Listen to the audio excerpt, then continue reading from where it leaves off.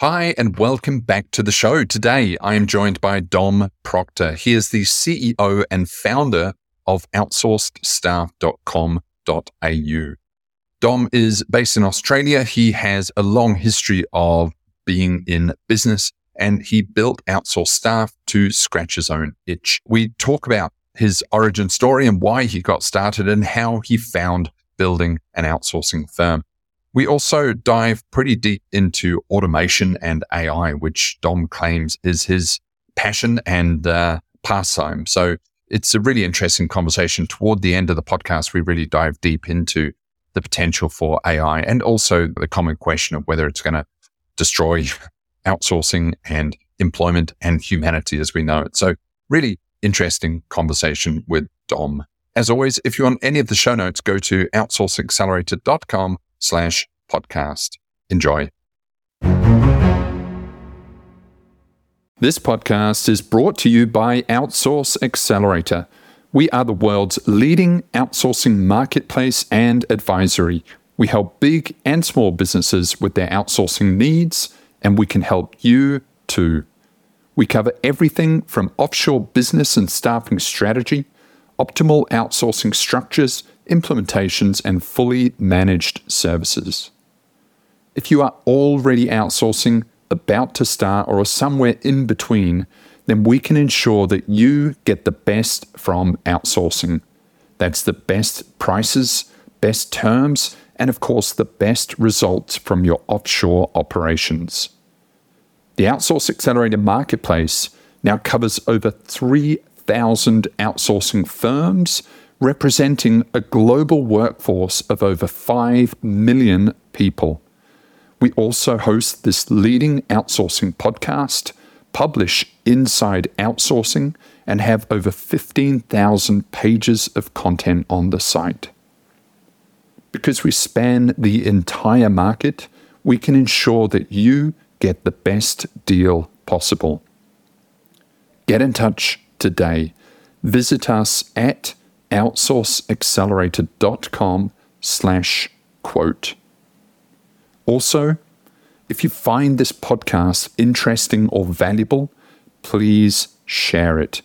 We have now produced hundreds of episodes featuring the outsourcing world's most prominent luminaries. Please show your support by sharing this podcast today. You are the founder and CEO of Outsourced Staff, Dom. You're sitting in Australia, and it sounded like you started this business as a result of scratching your own itch, which is not uncommon in the industry. Do you want to give us a little bit of background, your experience in business, and how you got into Outsourced Staff?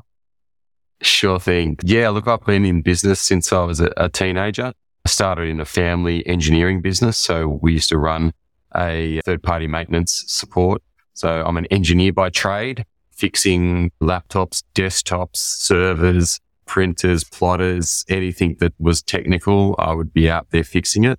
I started managing a call center for technical support at the age of 20. So I had a team of 12 in Australia back in those days. This is going back 30 years. I had a team of 12 ladies helping me at the call center itself. And then we had, it was anywhere from 30 to 50 engineers on the road every single day. So I understand the customer service side of things. I'm very customer focused. And then after I exited the family business there, I started a software development business, software development and IT support. And that got me into outsourcing basically everywhere. So I had teams in Eastern Europe, I had teams in India, I had teams in Canada, I had a team in the US. So basically all over the world. And then someone got me into the Philippines. And from there, I set up a team of software devs, QAs, IT support, grew our business, the business that I was in with my brother and brother-in-law. And then through using outsourcing and having our own teams, we became more profitable, and that allowed us to sell the business at a higher price. So definitely, worked in the practitioner side of things. So I've always had a team in the Philippines and still do. Now, So what was that transition then over to outsourced staff, and why did, people use it as a tool, and obviously it's incredible resources, but what was the switch for you to decide, actually, this is a good business model, this is what I'm going to invest my time into? Look, to be perfectly honest, employing staff in Australia has always been tough. Our salaries are very high, the experience can be low, and getting good staff that want to stay with you is a challenge. So what we were finding was if we paid a good salary in the Philippines, we would get excellent staff, and we would get loyalty, commitment, and we would get people that would stay for years. So that was the big thing. And my niche where it started was helping agencies. So helping software dev companies, helping support companies, because that's where I had my teams. So that was my expertise. But it was definitely noticing it's really tough here in Australia to get good staff. Mm-hmm.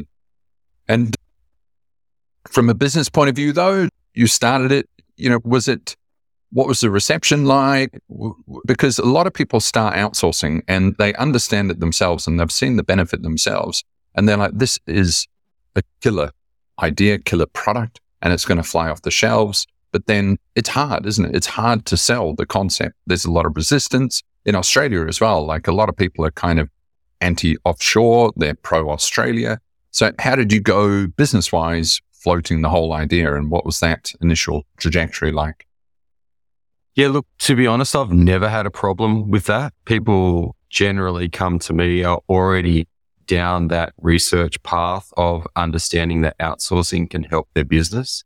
And if they're there, I'm just really facilitating and educating them. So for me, we haven't had a problem growing teams. So there's a lot of people get into outsourcing just to save cost and do $2 staff, but we're not like that. We're definitely, I guess, a more niche boutique business where we invest in our clients. So I want to understand client's business, and then I'll go, okay, so are we using automation here, or are we using outsourcing, or nowadays, are we blending automation and AI? So from a business perspective, it's never been an issue for me. And yourself, like the amount of quotes that you're asked to do every month, Australia is very receptive, in my opinion, to outsourcing, especially Philippines. Like, we have one of the biggest Filipino communities in Australia. Like, it's huge. So people are very familiar talking to Filipinos. But I do see resistance generally, though, because in my mind, every job could be offshored. You know what I mean? Certainly any job that's done in front of a computer, and yet penetration into businesses generally is quite low. So I do think that there is this kind of a laggard effect in that most people still stick to hiring locally. You don't see that at all, no? You'll always get some businesses like that, but Australia has a very low unemployment rate. And then add on to that cost of what people are looking for here. If someone's not open to having remote staff after COVID, then I really think they should have a good look in the mirror, to be honest with you. But it's never been an issue for me, but I have a very strict approach to working with people. If it's just price that they're interested in, then we're really not the best person for them. We want to provide an ongoing long-term solution to grow the team, which can then blend with their local team. So as an example, you might have an accounting firm that has 2 local staff, and then they have 4 offshore. Or you might have a software development team or a digital agency that has their client-facing staff here in Australia. So they've elevated them up to do the more high-value face-to-face work. And then we've built them an engine room back in the Philippines that is much larger and more powerful than they can do here in Australia. So for me, again, mate, I've never had a problem with outsourcing in Australia. Yeah, that's good. That's good. I mean, I find still that there is a lot of resistance to the concept, and people are still unaware. I mean, when you're in the business, it's easy to be aware, and of course you're informed, and of course it seems like everyone's outsourcing, but still there are the vast majority of businesses that have not yet offshored and far from considering it. So it's good that you're seeing wide open opportunity. Yeah, and that's the beauty of it, because like as you say, look, I do know a lot of people that don't outsource, and there still is that perception that it can't be done better than in Australia. And look, I support that.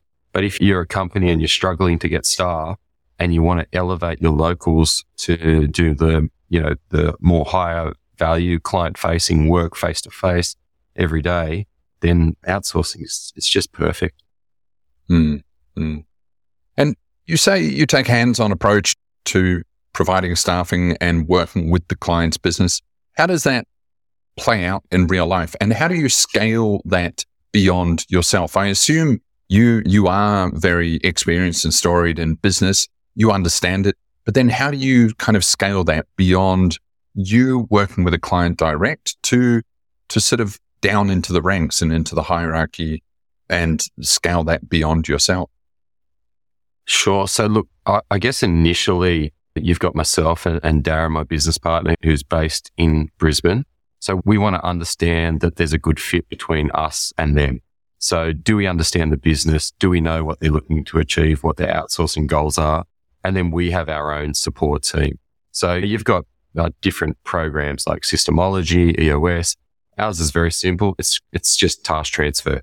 So it's either you as the boss or you as a teammate of that particular company. You need to transfer your task to another person. So the key there is just clearly documented processes and procedures.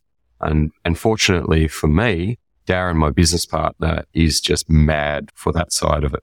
So understand the business first, get in there, and then look at, okay, what are the 10 key things that this particular role or roles need to help with in order to push the needle? So what's going to have the best impact on the business? And then that goes to the team below Darren that helps actually getting it implemented. And they have the one-on-one relationship with the staff. So scaling it, I guess we take the train the trainer approach. So I'm definitely, involved in understanding every person or every client's business initially. And if I understand it, then I can educate my team on that. But if I don't understand it, I don't know what problem they're trying to solve. And I love business. I love marketing. I love automation. I love AI. So it's fun for us. To be perfectly frank with you, we're not looking to grow to the size of Accenture. I've had hundreds of staff in the Philippines before, and it's great. But we're looking to really help small to medium Australian, New Zealand businesses. Got it.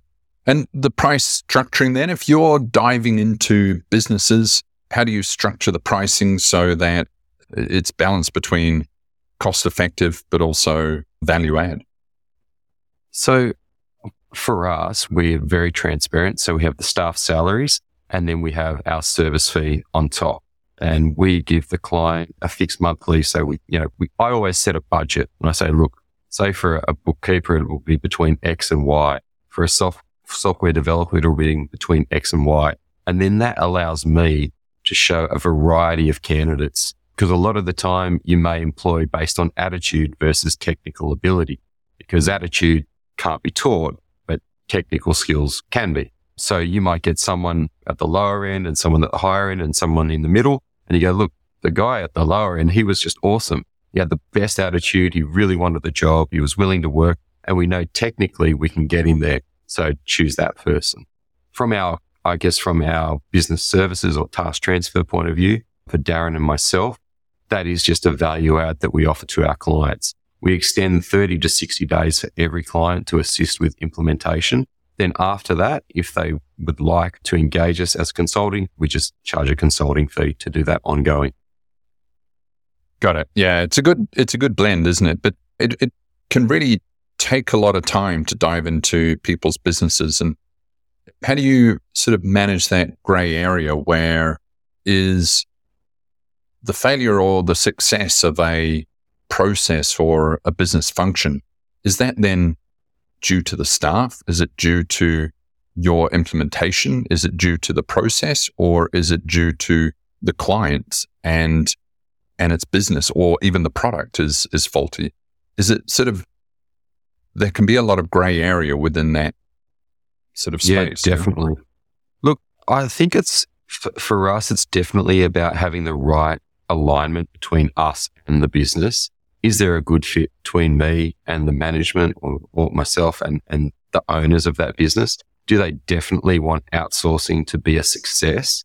And if you've got that right fit and you're playing it more as though you're a team, then it makes it so much easier. As an example, I recently started working with a civil engineering company in New Zealand, and they're a reasonably sized business. They are doing well, but the owners are just so hands-on in the business. I've just said, well, we need to identify what it is we need to take off you, give to your executive assistant and your bookkeeper so that you guys can do what you're really good at, which is running the business. And they just bought in.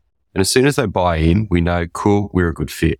So for us, it's definitely having the right fit between us as a provider and then the client that we're servicing. Yeah, that's good, isn't it?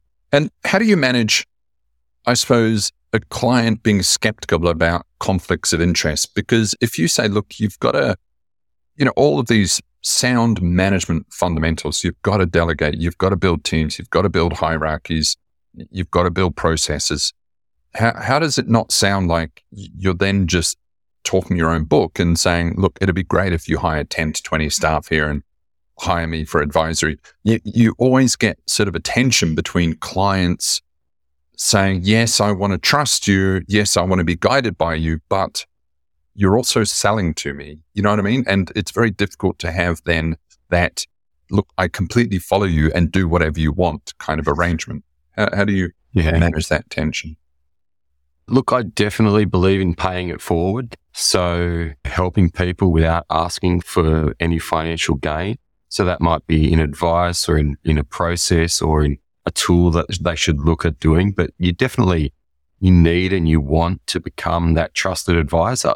Someone that when they give you a call, you answer and they say, I'm thinking of doing this. And you'll say, I reckon you should keep that one local. Or yes, we could split that role, do half remotely in the Philippines, and then the other half your general manager here could do. But, honesty is the best approach. And also just looking, is this role a good fit for remote? And I genuinely believe 99% of roles can be done remotely. If COVID taught us anything, that was one of the things. Definitely pay it forward. So help your clients build the trust, become that person that they call when they have a problem. Yeah, makes sense. And so you spend a lot of time on automation. You, in your LinkedIn, you put very clearly AI mad and a love for automation and AI. So let's dive into that. It's a fascinating area, isn't it? And I think I was actually quite late to the party when I learned about robotic process automation, RPA. And actually, that's pretty powerful stuff. But then I've heard good and bad things about it because it can always break down and you've always got to update it. And it actually takes a lot of maintaining to do. But, now, of course, there's AI, there's the LLMs, but there's potentially also the AI agents that can kind of do this RPA more intelligently and intuitively. So can you, I suppose, give us an intro into what you think automation and AI promises, and then maybe how are you seeing it being implemented in real kind of day-to-day activities? Sure. So whenever I talk with a new client or an existing client, what we do is we look at, okay, yes, we've got a cost-effective resource in the Philippines, but can we still automate that process? So can we use a tool that can transfer the data versus a human transferring that data? Can we use AI now, say with vision enabled, to transcribe an image, which might have been from a CEO scribbling down his notes for the day and getting that into Monday.com? So what can we do that uses automation, AI, and then our outsourced resources? And combining those together, that's where you get those cost savings. So like as an example, you've got the emails coming into your AI-powered support system. So Zendesk or whatever it is that you're using, Reply, and it's already drafted that response for you. The key there is that someone's actually reading that before it's going out. So that's where we look at AI optimization. So AI optimized by a human. So, you could pump out, like you mentioned earlier, you've got 400 articles a month being written. You could just pump them all out and not even proofread them a human, and you'll probably still get a good benefit from Google. Or you can read them, make sure that you're following a predefined AI framework or AI optimization framework that can then ensure that the quality of that work you're putting out is still what it really should be. It's of a super high level. So that AI optimization is something that, especially when you're talking about creativity and copywriting and SEO, copywriting, social media, you've got to find the really good guys and girls who have embraced AI, but still have that creativity, still have that proofreading, still have that quality check before it gets published and launched. Otherwise, we're going to end up with an internet that is just ChatGPT. And yeah, you start seeing top notch and all these words appearing everywhere. And that's the risk, isn't it? Because I think that the good people that really understand how to drive AI with prompts and restructuring and reprompting and feeding it back, and sort of, in order to do that, you need to understand the structure. You really need to understand the sort of philosophy, the approach of the article, the angle of the article. And those people would actually be pretty frigging good at writing the article themselves. It becomes less effective when you have someone that doesn't know how to write an article and cannot fathom how to prompt an AI. And they just write an article on cats and dogs, and then they publish whatever comes out. And so it's almost there's a sort of self-selection bias in that the people that don't necessarily need AI are the only ones that can use AI, because it still takes a lot of driving, doesn't it? Yeah. So look, I definitely agree with what you've said there. So as an example, we've got another niche business called AIO Writers. And what we do there is we take trained SEO copywriters. So they've been writing for SEO for the last 5-10 years. And then we teach them how to use AI properly. So exactly what you said, mate. You put rubbish in, you get rubbish out. If you have a structure and you can feed and chain prompt AI and give it what it actually needs to produce good content, then you're going to get so much better results. Then once you've got those results, the human element comes in. So I have seen a lot of people taking untrained writers, throwing them at GPT and saying, write this content. You're like, oh, cool. Yeah, well, look, it's good, but I can tell GPT wrote it, versus a trained copywriter using GPT for their ideation, for their menu creation, and then filling in the blanks along the way themselves, understanding the context, understanding the tone of voice, understanding exactly who that client's buyer, the buyer personas that they're appealing to. Because you can get so much, but it's what you put into it. Yeah, it's interesting, isn't it? And, and we've been trying to train an AI to assist with inquiries on our website. We get a lot of inquiries. Yeah. We want to build the AI to prompt them to book a calendar meeting. And it's actually really, really hard. Like it takes a lot of programming to build the parameters of what they're going to act within. And also, of course, the AI can talk sort of English conversationally, but you don't want it bringing up Jesus and ice cream and lambs and stuff like that. You want it to talk just about your business. And then you want to give it the mission of the objective of this conversation is to try and point them towards booking a call and assisting them with the calendar. And that stuff is still pretty hard, isn't it? In that, it's getting smarter now. They can chat away, but they can't necessarily functionally do much yet. But of course, it's coming, isn't it? Yeah, it's definitely coming with the autonomous agents and multi-step. So grabbing that initial inquiry, working out, is it a warm, cold, or deadly? Then going, okay, now what did they actually ask? And then even like we've been talking about, drafting the response that then goes to your BDM that then checks it and sends it. So, but I can see down the track that people are just going to let the AI loose, and then you're going to get responses that just aren't meaningful, because all different LLMs have their own hallucinations. All different LLMs have a way of saying things. And if you can combine AI with human, I just feel you get a much better response.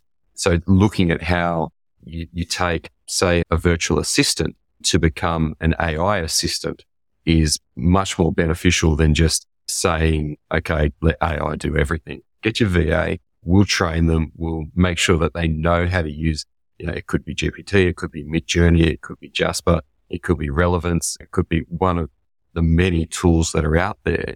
But you've still got to know how to drive that tool properly to get good results.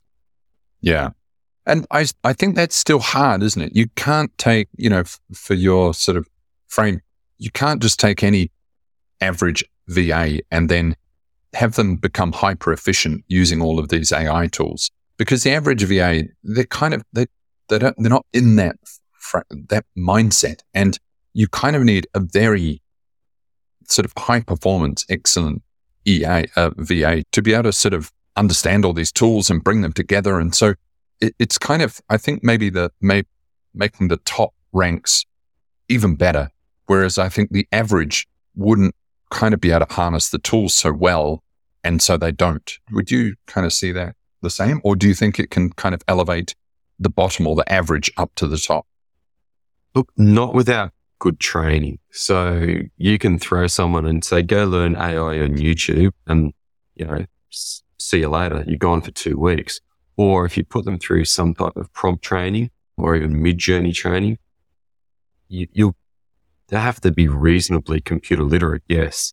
But once you've given them this superhuman power, what they can produce is 5x better than what they were doing on their own. But you've got to find the right persons with the right attitude and willingness to embrace AI. The ones that are just like, nah, AI will never take my job, or AI is not a good thing, then without being rude, I steer clear from them. So we ran a campaign back in July, which was for copywriters.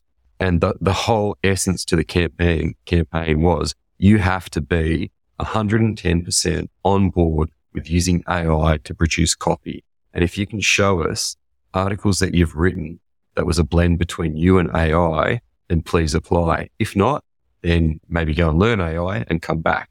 And the responses were great, because there's it's a lot of that, isn't it? Because, they can just pull articles off the internet as well. It's difficult to test these things. Yeah. Well, we've got local copywriters here in Australia that are proofing everything and then interviewing them as well. So you can pretty quickly weed out the candidates that, aren't suitable for yourself. And have you seen any sort of deeper automation in terms of RPA or agents and things like that? What I realized only the other day that there was an assumption that LLMs could become agents and actually carry out things on the internet, because an LLM can actually explain what to do. For example, go and log into Salesforce, because they've seen it in FAQs. So they could seem to be very perceptive and know exactly what to do. But if it gave or for booking flights, and go to booking.com, buy the best flights, and then find a hotel, select dates you want. But actually, it doesn't know the concept of what booking.com is. It's only aggregating words representing booking.com. And it wouldn't know what a buy button is, and it wouldn't know where to put the dates. So it's still quite a long way away, I think, actually, isn't it? I think we were oversold the potential of agents. Oh, look, mate, I'm AI mad, so I'll disagree with that. They're getting there. So autonomous agents, which are AI agents that can go and research something, then come back and do a next step, then come back, log in, then grab your credit card and do that actual payment. They are definitely very close. I personally haven't been able to find a really amazing, I guess, solid application that I don't need to be a coder to make it work properly.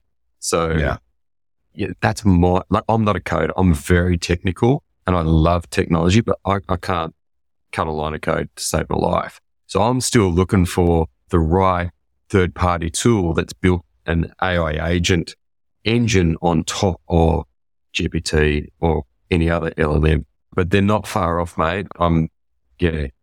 Like say you look at Zapier and you look at Zendesk and you look at Reply.io, the just getting your drafts done, getting the recommended next steps or actions in that support in the knowledge base, it's just getting better and better and better. But but I do think it's different to actually doing the actions. I think that a LLM could exactly tell you every single action to take, but it can't actually take them itself unless it's hard-wired in, hard-coded in to the back end. And it's a 10-step process and then bang, go do it 1,000 times, which is like up here. Yeah, I mean, it doesn't know what a buy button is. It can talk about a buy button because, it aggregates every article on the internet that talks about buy buttons, but it fundamentally does not know what a buy button is. Similar to it wouldn't know what an apple is. It can talk about an apple, but it doesn't know an apple. So it's interesting. But, obviously there's a lot of people working on, there's a guy in India that's Sequoia funded that's working on agents, and he's taken the RPA model and partially improving it, but it's only sort of baby steps in that regard. But it's definitely all happening at light speed. Yeah. Yeah, no, love agents. And for me, it's the future. Like I've got 3 daughters and they used to be interested in becoming a doctor and a lawyer. I'm like, just forget it. Just get into ML, get into machine learning, get into AI, or something creative, because that, if it can be read in a book and understood, it will be replaced. Someone still has to drive it. So become that prompt engineer or that AI engineer. Like I've got one of my best staff, Carlos, he's an AI engineer and he understands AI, he understands automation, and he just makes things just more efficient, and using a combination of Zapier, Make, and then his understanding of, okay, I need to grab this code from an email as it comes through. So I asked ChatGPT to write me some code to grab that data and then pass it and spit it out into Salesforce.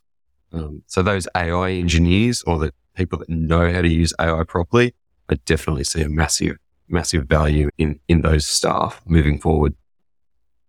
And you're fundamentally selling staff. You're selling man hours. Let's say you have 100 staff. If you can make them 50% more efficient, or whatever the maths is, 100% more efficient, you're only going to have 50 staff left.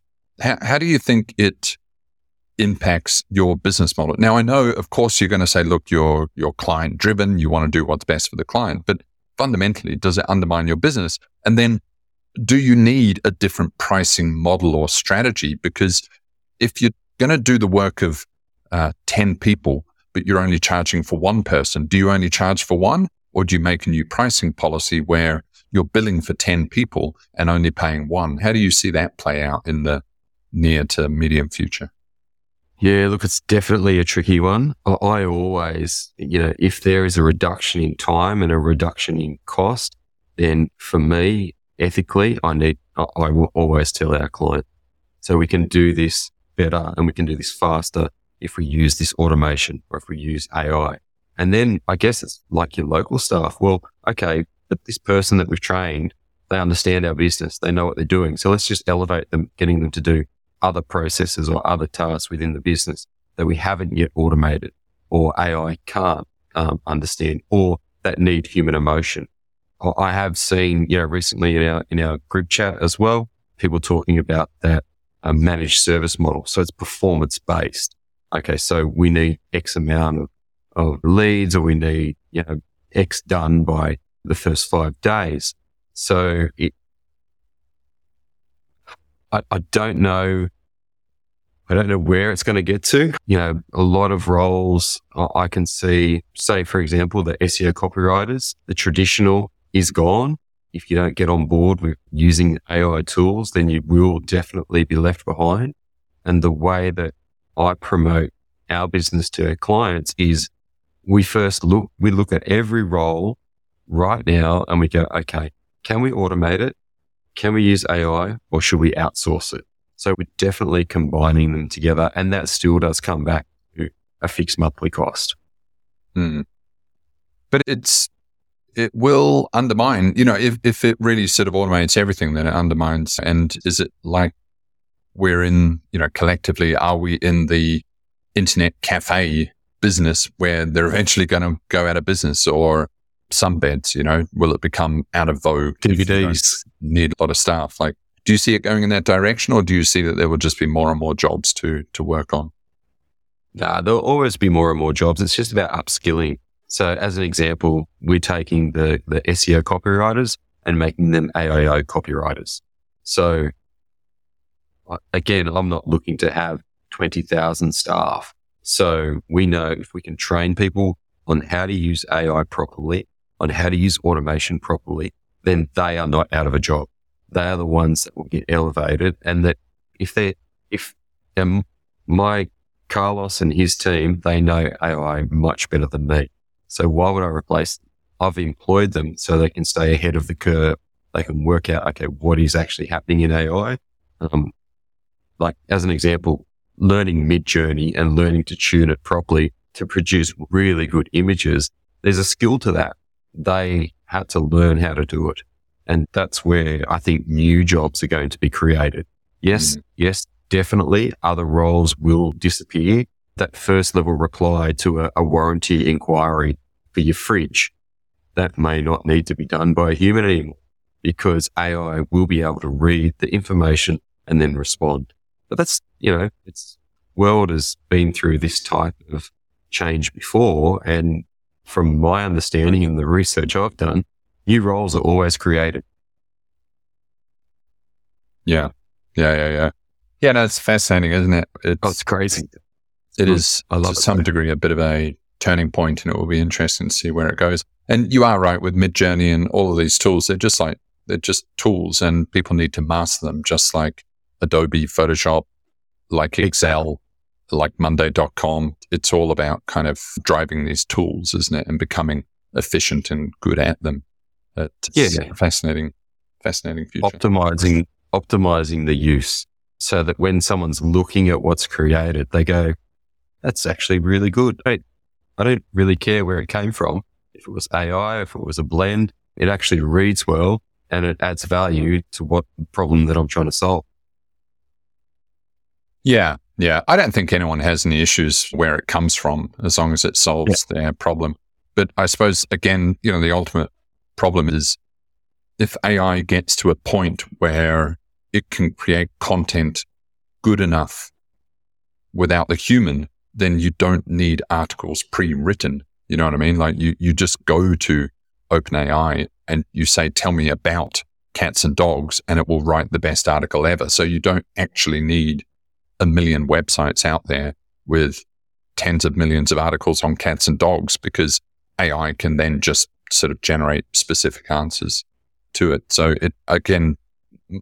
very established models are heavily undermined by all of this change. It's pretty freaky, And I think we're seeing that already in, it sounds like you're deep into content. We're also deep into content and SEO and website ranking and stuff like that.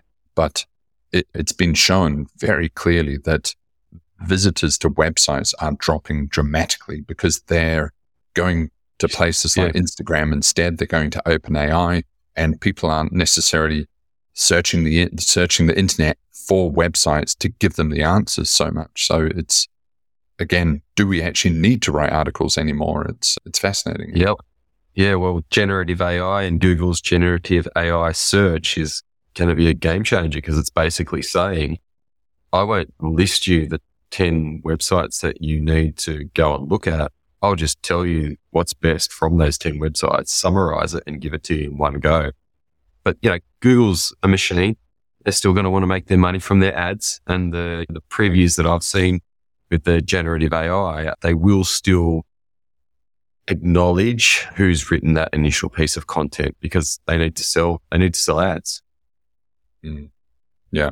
But it's changing all the time. And look, we look at it as though it's that whole hockey curve. We started and it's going to go crazy for another 5-10 years. So you really need to get on board or don't. And we're right on board. And we're right on board with having our staff, our managers and senior level, myself, Darren, the team, the 100% AI and automated.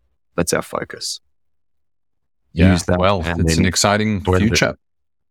Yeah, it's good. It's good fun. Like, waking me up. Yeah, no, it is, isn't it? It's fascinating. And unfortunately, things never stay static. They're always changing, and you've really got to be on top of things. But that's the opportunity as well. But sometimes I wish things just stayed the same for a little while so we could all take a break. But it's a fascinating future. Dom, thank you so much. Really interesting, insightful conversation. As always, I encourage people to reach out and learn more. How can they get in touch? Oh, okay. So definitely just reach out on LinkedIn. If you just search Dom Procter, or email me, dom@outsourcedstaff.com.au, or just look us up, Outsourced Staff. You'll find us. We're number 1 on Google. That was Dom Procter. He is the CEO and founder of Outsourced Staff. As always, if you want any of the show notes, go to outsourceaccelerator.com/podcast. And if you want to email us, just send us an email to ask@outsourceaccelerator.com. See you next time.